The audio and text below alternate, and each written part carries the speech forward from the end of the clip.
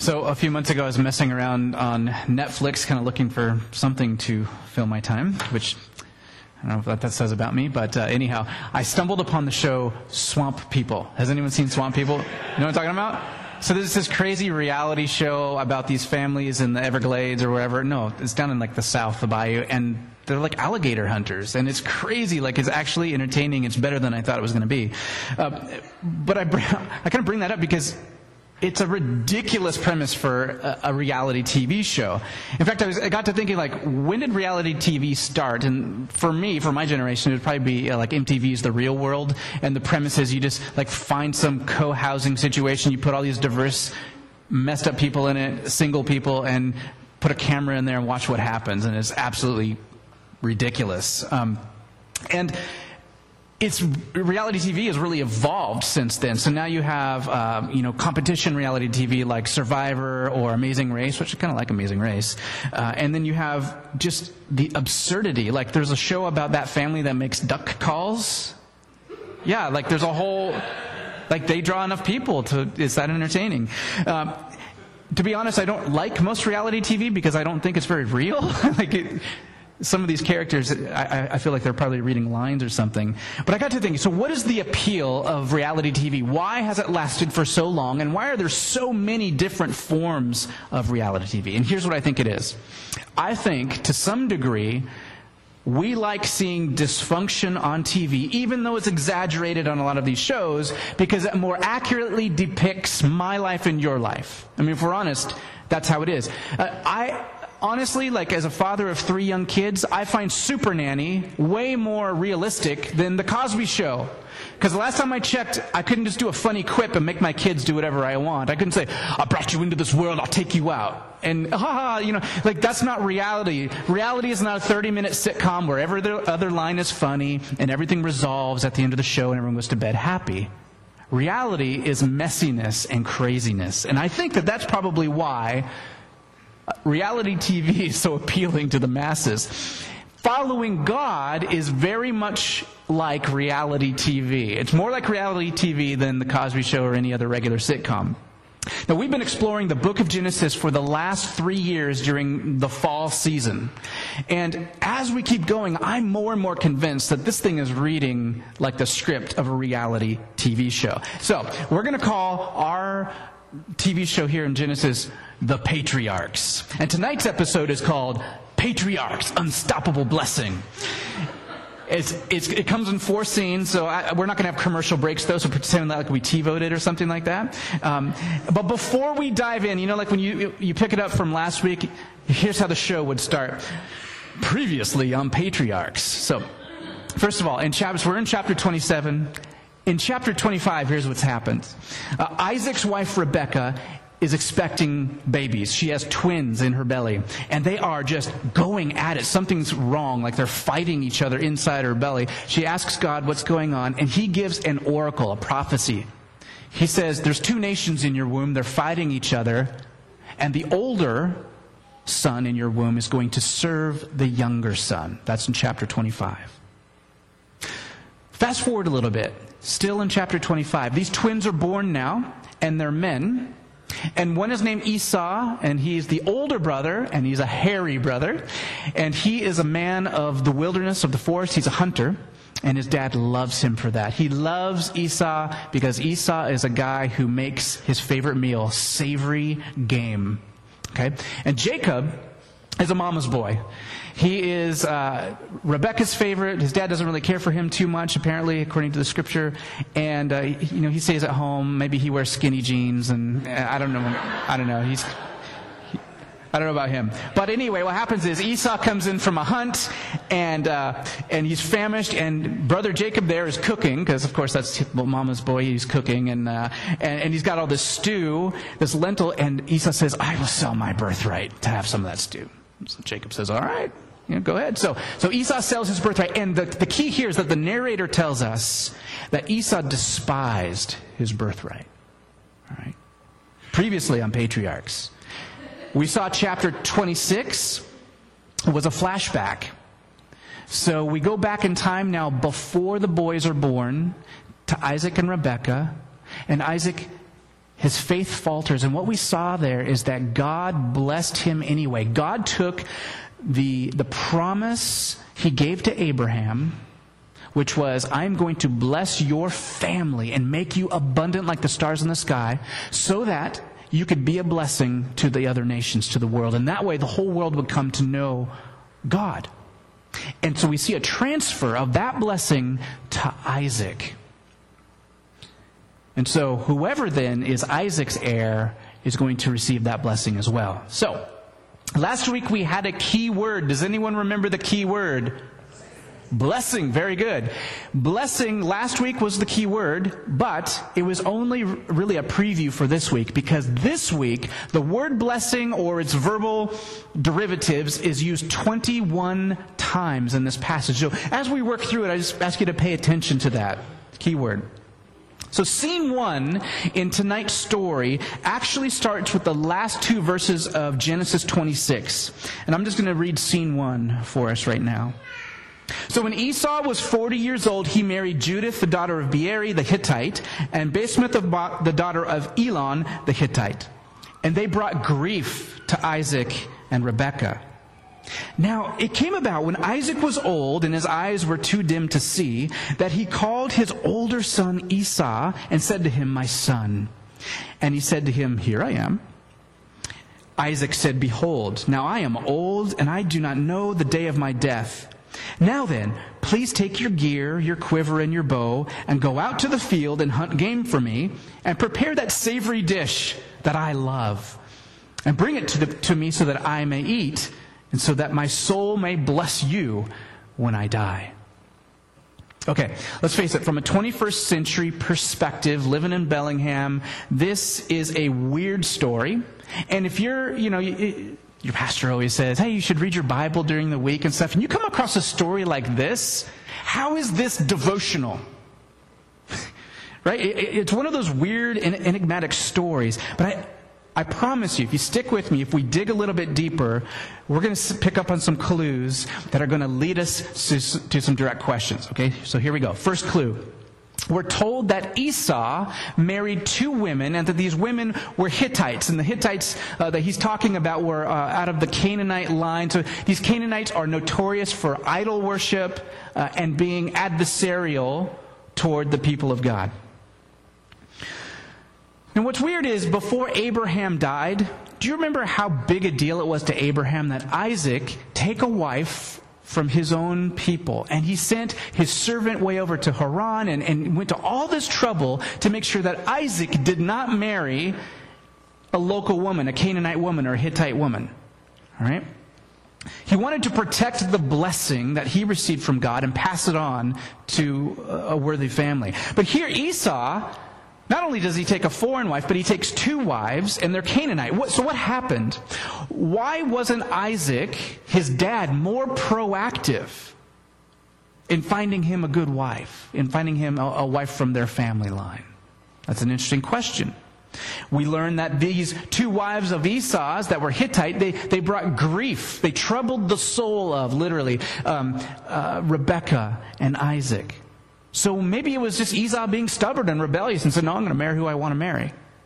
Or maybe it was a combination of both. Because last I checked, in a patriarchal society, the dads had a lot of power. And I think Isaac probably could have done better by Esau if he had tried. But what we learn by this little clue is that both the character of Esau and the character of Isaac is a little bit in question for us. Okay? Second clue. In the ancient Near Eastern world, when a dad was about ready to die, he would call his sons together to give them a blessing. 2 big things. This almost always happened in public, and it almost always included all the sons. So you would bring all the sons together, maybe in the open in front of the rest of the family, maybe extended family even, and the father would bless the oldest to the youngest, but everybody received some kind of blessing, even though the oldest usually got the lion's share or the best piece of the pie. But in our story, Isaac summons Esau in secret. Okay? Very strange. In fact, he seems to want to give Esau the whole blessing, like just everything, and not leave anything for Jacob.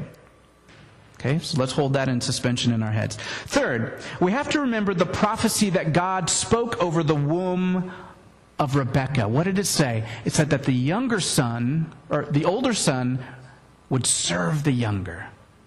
Right? It said the older son, Esau, would end up serving Jacob, the younger son.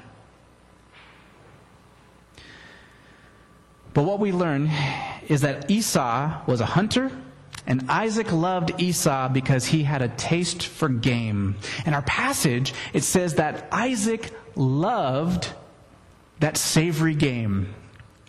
In English, we have a word for love. It's love. It's the only word we have for love. So in one day, I might say, I love ice cream from Mallard. All right? Can I get an amen? All right. I might also say with that same word, I love my wife, Corey. Now, hopefully you know that I love Corey at a much higher degree than Mallard, although Mallard is really good.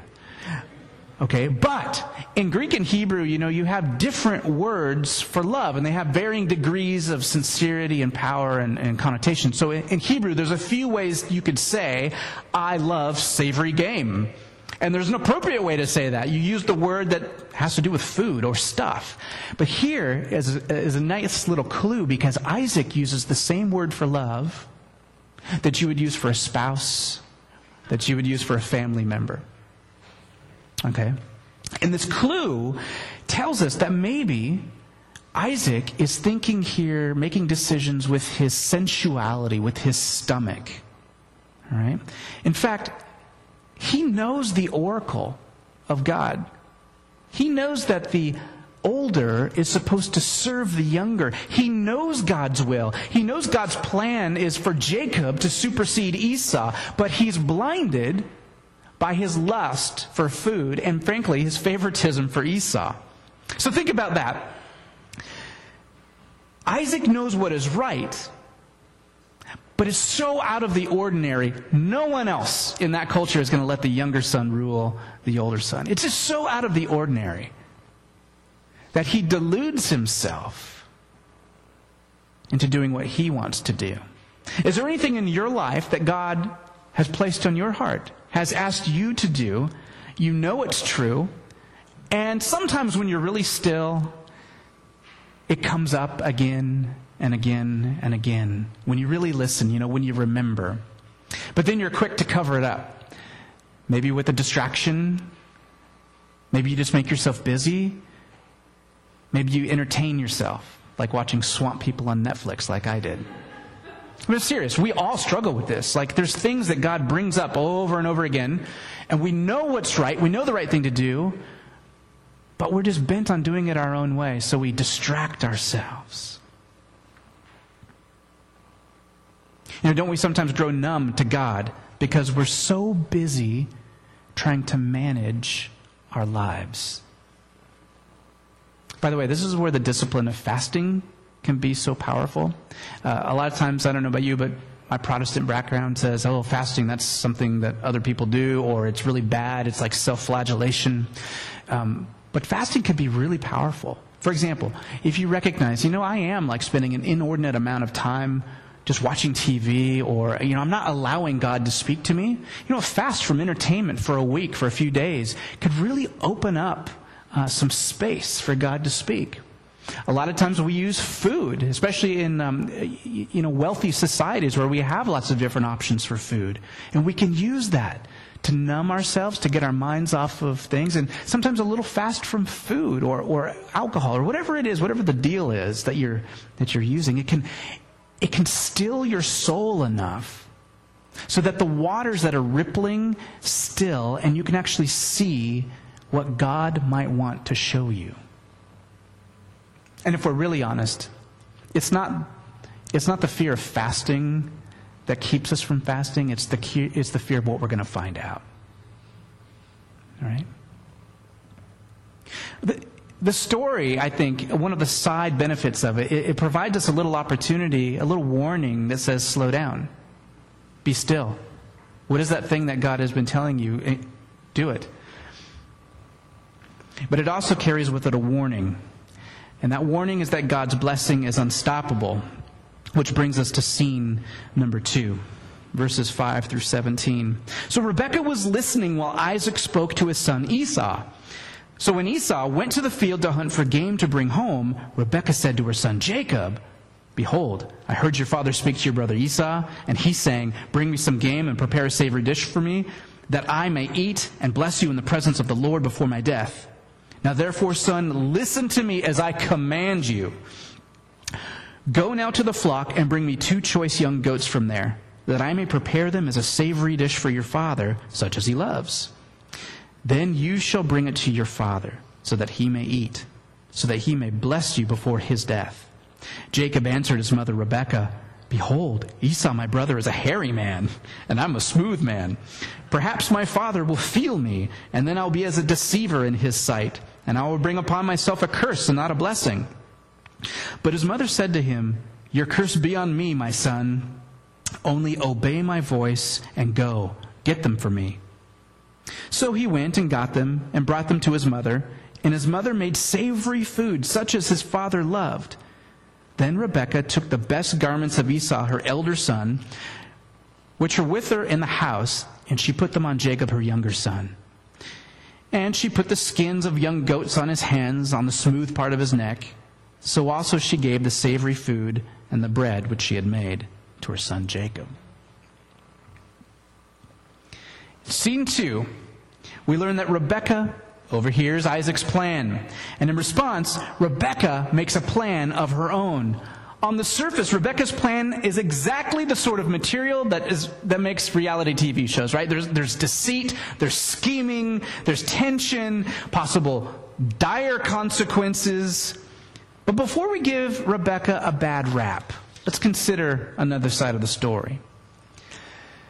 God made a promise to Abraham that his line would rescue the world. And Rebekah was the recipient of God's powerful guidance as Abraham's servant came to her house way over in Haran.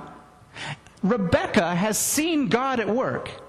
She believes that she's part of this providential tale, this story, this narrative of God. When Rebekah was pregnant with the boys, she received the oracle. She knows that Jacob is supposed to rule over Esau. Now Isaac was so blinded by his love for Esau that he was going to bless the wrong son against God's will. In patriarchal society, Rebekah doesn't really have much of an opportunity to go say, "Hey Isaac, you're screwed up, but this is how we're doing things." I mean, it's not a very egalitarian society. So maybe she realized how irrational Isaac was being, and actually unfaithful at this point in his life. So she does something drastic. She boldly, and trying to be faithfully, tries to ensure that God's promise is going to go to the right person. She's so bold that in this text she commands Jacob to listen to her. Jacob's a grown man. Again, this is a bold woman. "I command you, listen to me. Get these goats. We're going to dress you up in furs and try and fool Dad." And it made me reflect on whether or not they're right, or like Rebekah and Jacob were right. It makes me reflect on whether maybe I'm too passive with the promise of God in my life. Are we taking seriously, church, the fact that we are blessed to be a blessing? That we are recipients of faith so that we can share faith and hope with other people? I just think this whole scene, Isaac is so laissez-faire about the whole deal. And he's going to do whatever he wants to do because it's the way the world works, or it's because it's how his stomach works, or because he really does have favorites. All right, let's keep moving in the story. That was a commercial break. Now, let's get back to scene number 3. Starting in verse 18. Well, then he came to his father and said, "My father." And he said, "Here I am. Who are you, my son?" Jacob said to his father, "Well, I'm Esau, your firstborn. I've done as you told me. Get up, please, sit and eat of my game, that you may bless me." And Isaac said to his son, "How is it that you have so quickly returned, my son?" And he said, "Well, because the Lord God, your God, caused it to happen to me." And then Isaac said to Jacob, please come close that I may feel you, my son, whether you are really my son Esau or not. So Jacob comes close to Isaac, his father, and he felt him and said, the voice is the voice of Jacob, but the hands are the hands of Esau. And he did not recognize him because his hands were hairy, like his brother Esau's hands. So he blessed him and said, are you really my son, Esau? And he said, I am. So he said, bring it to me, and I will eat of my son's game, that I may bless you. And he brought it to him, and he ate. And he also brought him wine, and he drank. And then his father Isaac said to him, please come close and kiss me, my son. So he came close and kissed him. And when he smelled the smell of his garments, he blessed him and said, see, the smell of my son is like the smell of a field which the Lord has blessed. Now may God give you of the dew of heaven and of the fatness of the earth, and an abundance of grain and new wine. May people serve you and nations bow down to you. Be master of your brothers, and may your mother's sons bow down to you. Curse those who curse you, and blessed be those who bless you. All right. Have you ever stopped to think about how weird that story is? Okay. Wayne, are you up for being a good sport? Okay, come on up.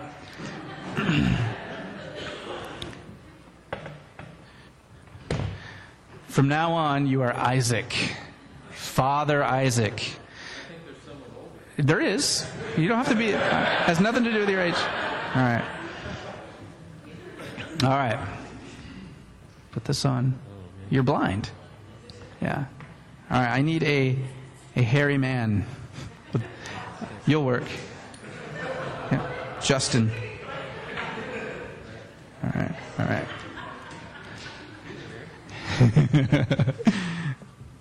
Okay. Okay.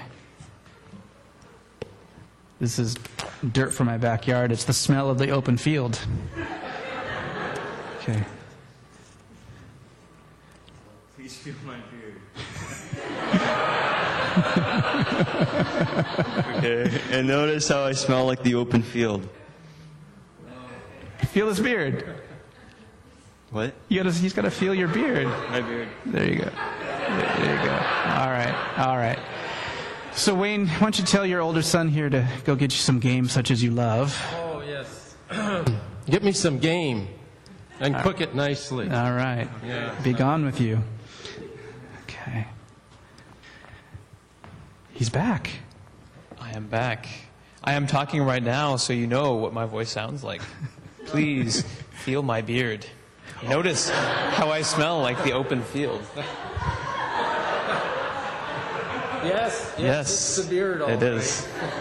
But you sound like Jacob. Isaac, did you buy that? What? Absolutely. Okay. Thank you.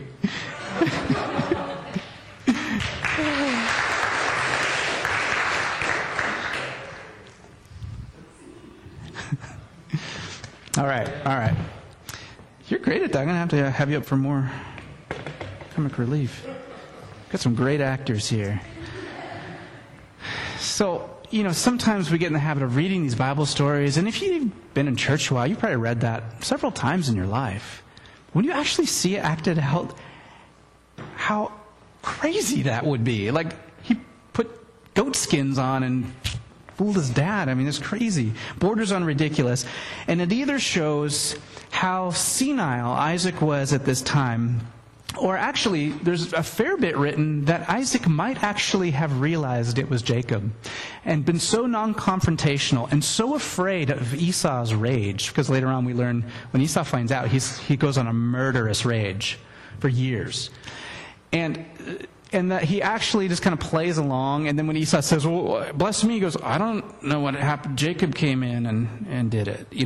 So that's one theory. That doesn't really bear much on the story, but he ends up blessing Jacob. Isaac blesses Jacob. And boy, does he bless Jacob. The dew of heaven, in an arid land, the dew of heaven, it's pure water coming to water your crops and water your animals, and it's just the source of life, Here, we have water in such abundance we don't talk like that. Maybe the sunshine of heaven would be our blessing or something. But the dew of heaven, right? The fatness of the earth, that's the blessing that they would just produce abundantly, animals and crops, that people will serve him and nations bow down, that his brother and brothers, when it says brothers in the plural, it's just talking about future males in that line are going to serve him, including Esau. And then we hear this last part of the blessing is a curse against those who curse him and a blessing for those who bless him. And that's just like reverse from Abraham's blessing in Genesis 12, where God says, I will bless those who bless you and curse those who curse you. So that is a kind of a verbal link that Jacob is now receiving, not only the blessing of his father, but he's the carrier now of this promise to Abraham. And all this talk of blessing is foreign to me, and it's probably foreign to you, at least if you're from this Western culture.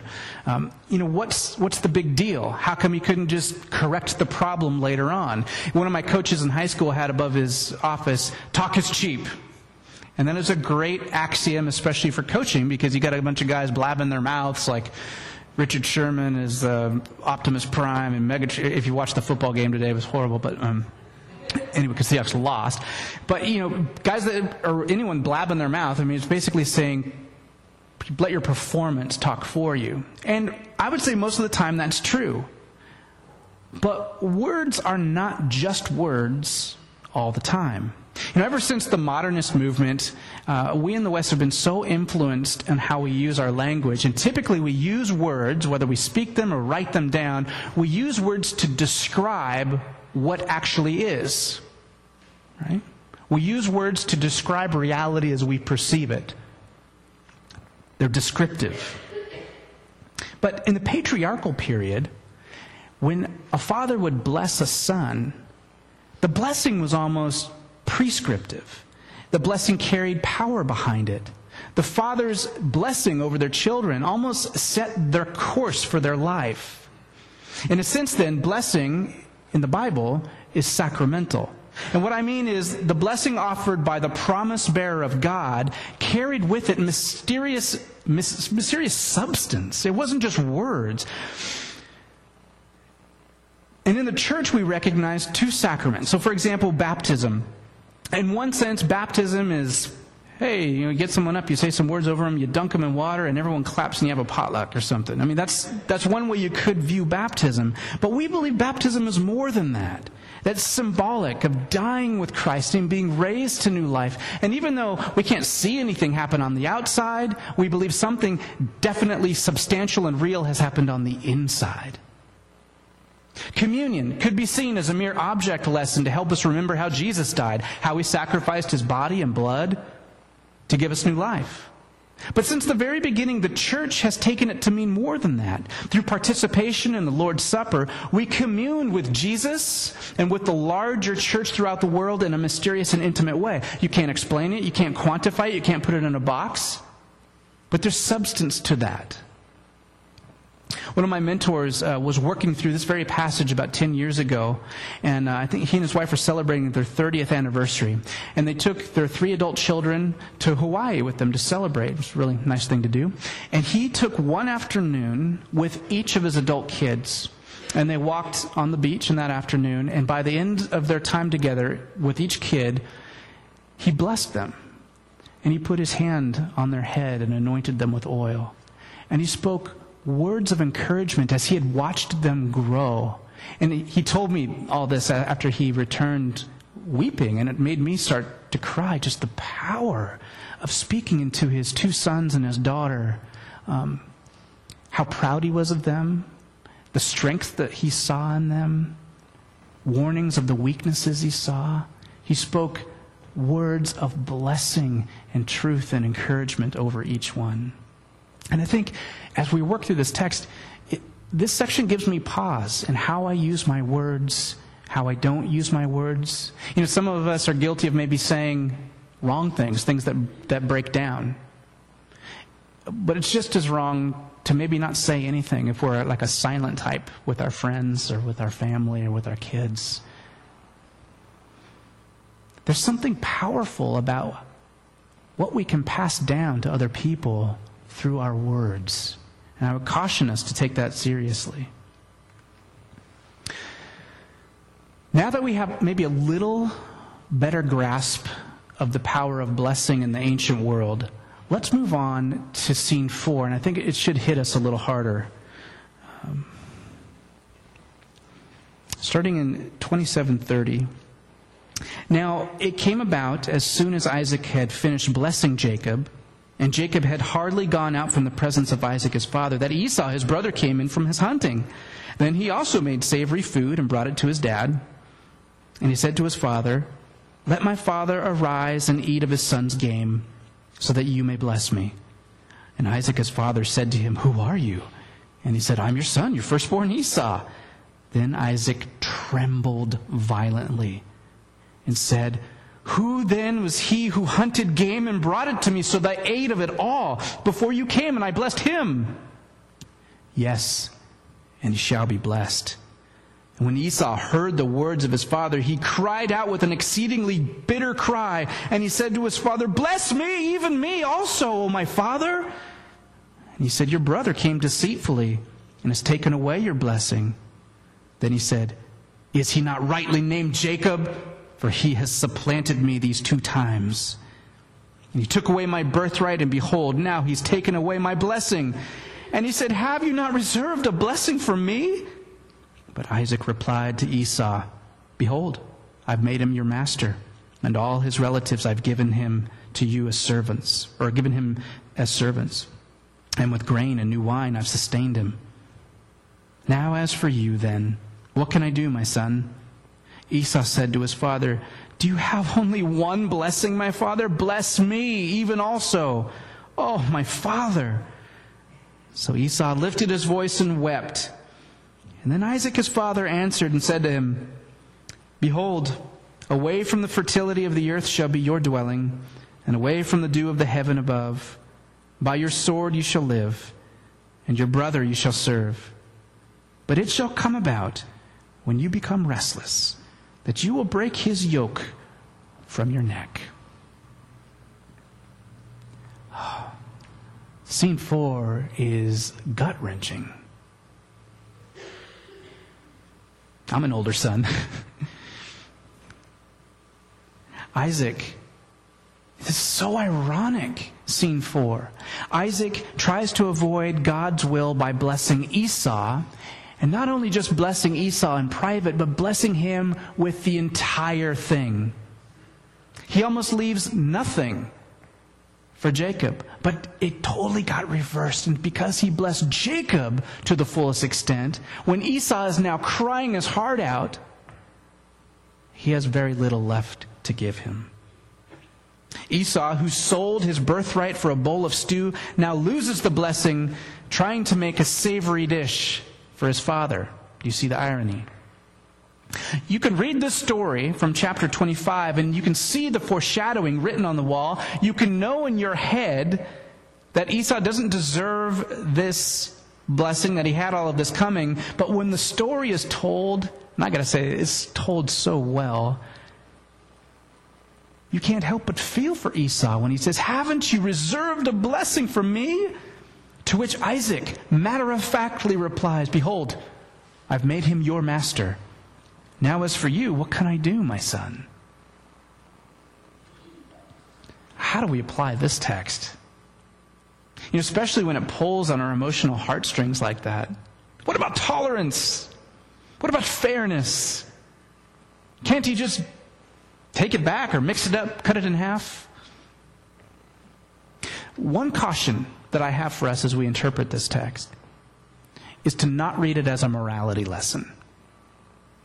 Genesis is the accounting of how things went down, not how things ought to have gone down. All right? Just because Esau and Isaac are shown to be flawed, we should also be appalled at the behavior of Rebekah and Jacob. Nowhere in the Bible is Rebekah and Jacob's behavior glorified or justified. In fact, Jacob reaps the consequences of his deceit.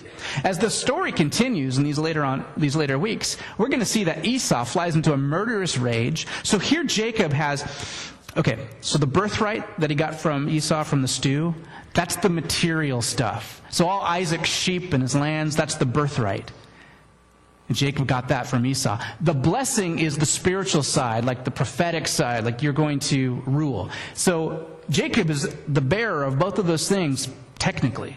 But because Esau is now out for blood, Jacob has to leave all that material stuff behind. He doesn't even get to cash in on it. His deceit has cost him literally money, literally his wealth. Then he goes on, and we're going to get to this in a few weeks, but he goes on to his uncle Laban for a little bit of refuge. He falls in love with Rachel. Rachel. And he wants to marry Rachel, so Laban causes Jacob to work for 7 years for her. And on the night of their wedding, they go into the tent to kind of consummate the deal.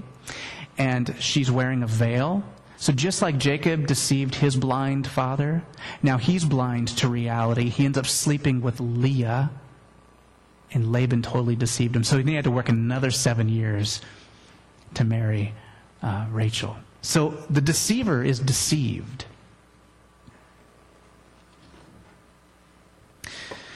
The story, of course, you knew I was going to say this, isn't really about Esau and Jacob or Isaac and Rebekah. The story is about the unstoppable blessing of God. The story tells us that God is going to be God. His ways are not our ways. His thoughts are not our thoughts. God will do what God wants to do.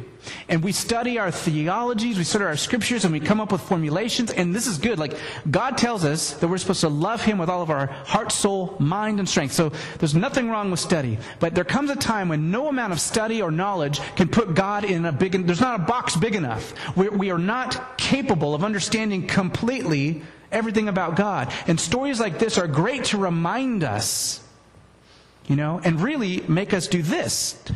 Get on our knees and say, you are awesome. You are so far above what I can comprehend all the time. Thank you that you revealed a lot about yourself. Thank you for coming as Jesus. But this story reminds us that there's something bigger going on, right? He's bigger. His ways are so different from us.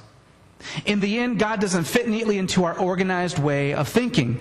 We can't explain Him. We can't justify His actions. And dang it, that drives me crazy. So when we pray the Lord's Prayer, for example, Father, your kingdom come, your will be done on earth as it is in heaven. What we're really meaning there, I hope, is, Father, we hope that stuff happens, but help us to want your kingdom to come. Help me to actually be in your will, because it's coming, whether or not you and I are on board. Okay, that's part of the gospel. The good news is that it's happening for sure, and that's part of the warning, is that it's happening for sure. So where are we at with that? This kingdom that's coming, it's upside down. The oldest doesn't automatically get the inheritance. The powerful in this world aren't necessarily the powerful in that world. In the kingdom of God, the first will be last, the last will be first. And this should provoke in us, I think, an awe and a wonder and a holy, righteous, good kind of reverence, fear of God. Not that we're like, we're afraid all the time, but God is not some pushover that we just get to like, you know what, I know I made a lot of mistakes, but He'll just smooth it over in the end. Because it's really God. Our lives might look like a reality TV show sometimes, but God's blessing is unstoppable. And you guys, that's very good news, because His blessing is so much better and purer and richer than anything we could conceive of ourselves, even when our plans go astray. At the end of the day, the passage in Genesis 27 can't properly be interpreted without Jesus. I really believe that. Even though Jacob received 99.999% of the blessing, Esau isn't completely left out. Listen to this. By your sword you shall live, and your brother you shall serve. But it shall come about, when you're restless, that you will break his yoke from your neck. It would seem that Jacob's line is blessed, that Esau's line is cursed indefinitely. But in that but, we see a crack of light penetrating what could be a dark destiny. God's unstoppable blessing summed up in Jesus. And through Jesus, we are no longer blessed just because we're descendants of Jacob, just because we're a certain nationality or ethnicity. It's no longer merely Israelites who are in the family of God. In fact, Jesus redefines what it means to be part of God's family. And so now, through Jesus, all who place their faith in Him, you who place your faith in Him, are called children of the living God. Descendants of Jacob and descendants of Esau, Americans and Syrians and Chinese and Kiwis and East Indians and Africans. All have available to them entrance into the kingdom of heaven through Jesus. And because of this unstoppable blessing, you and I may partake in this new life in the kingdom. Would you pray with me?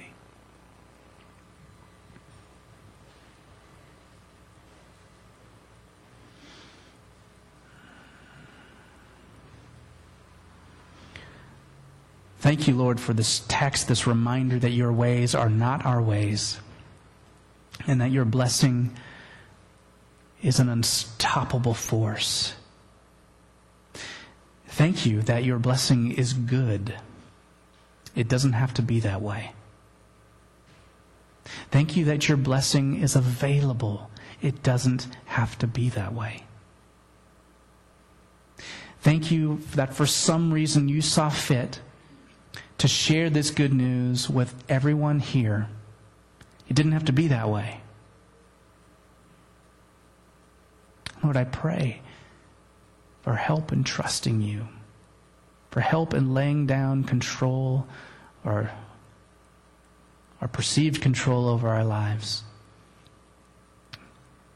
Lord, help us to get on board with what you're doing, with your ways, with your kingdom, with your will.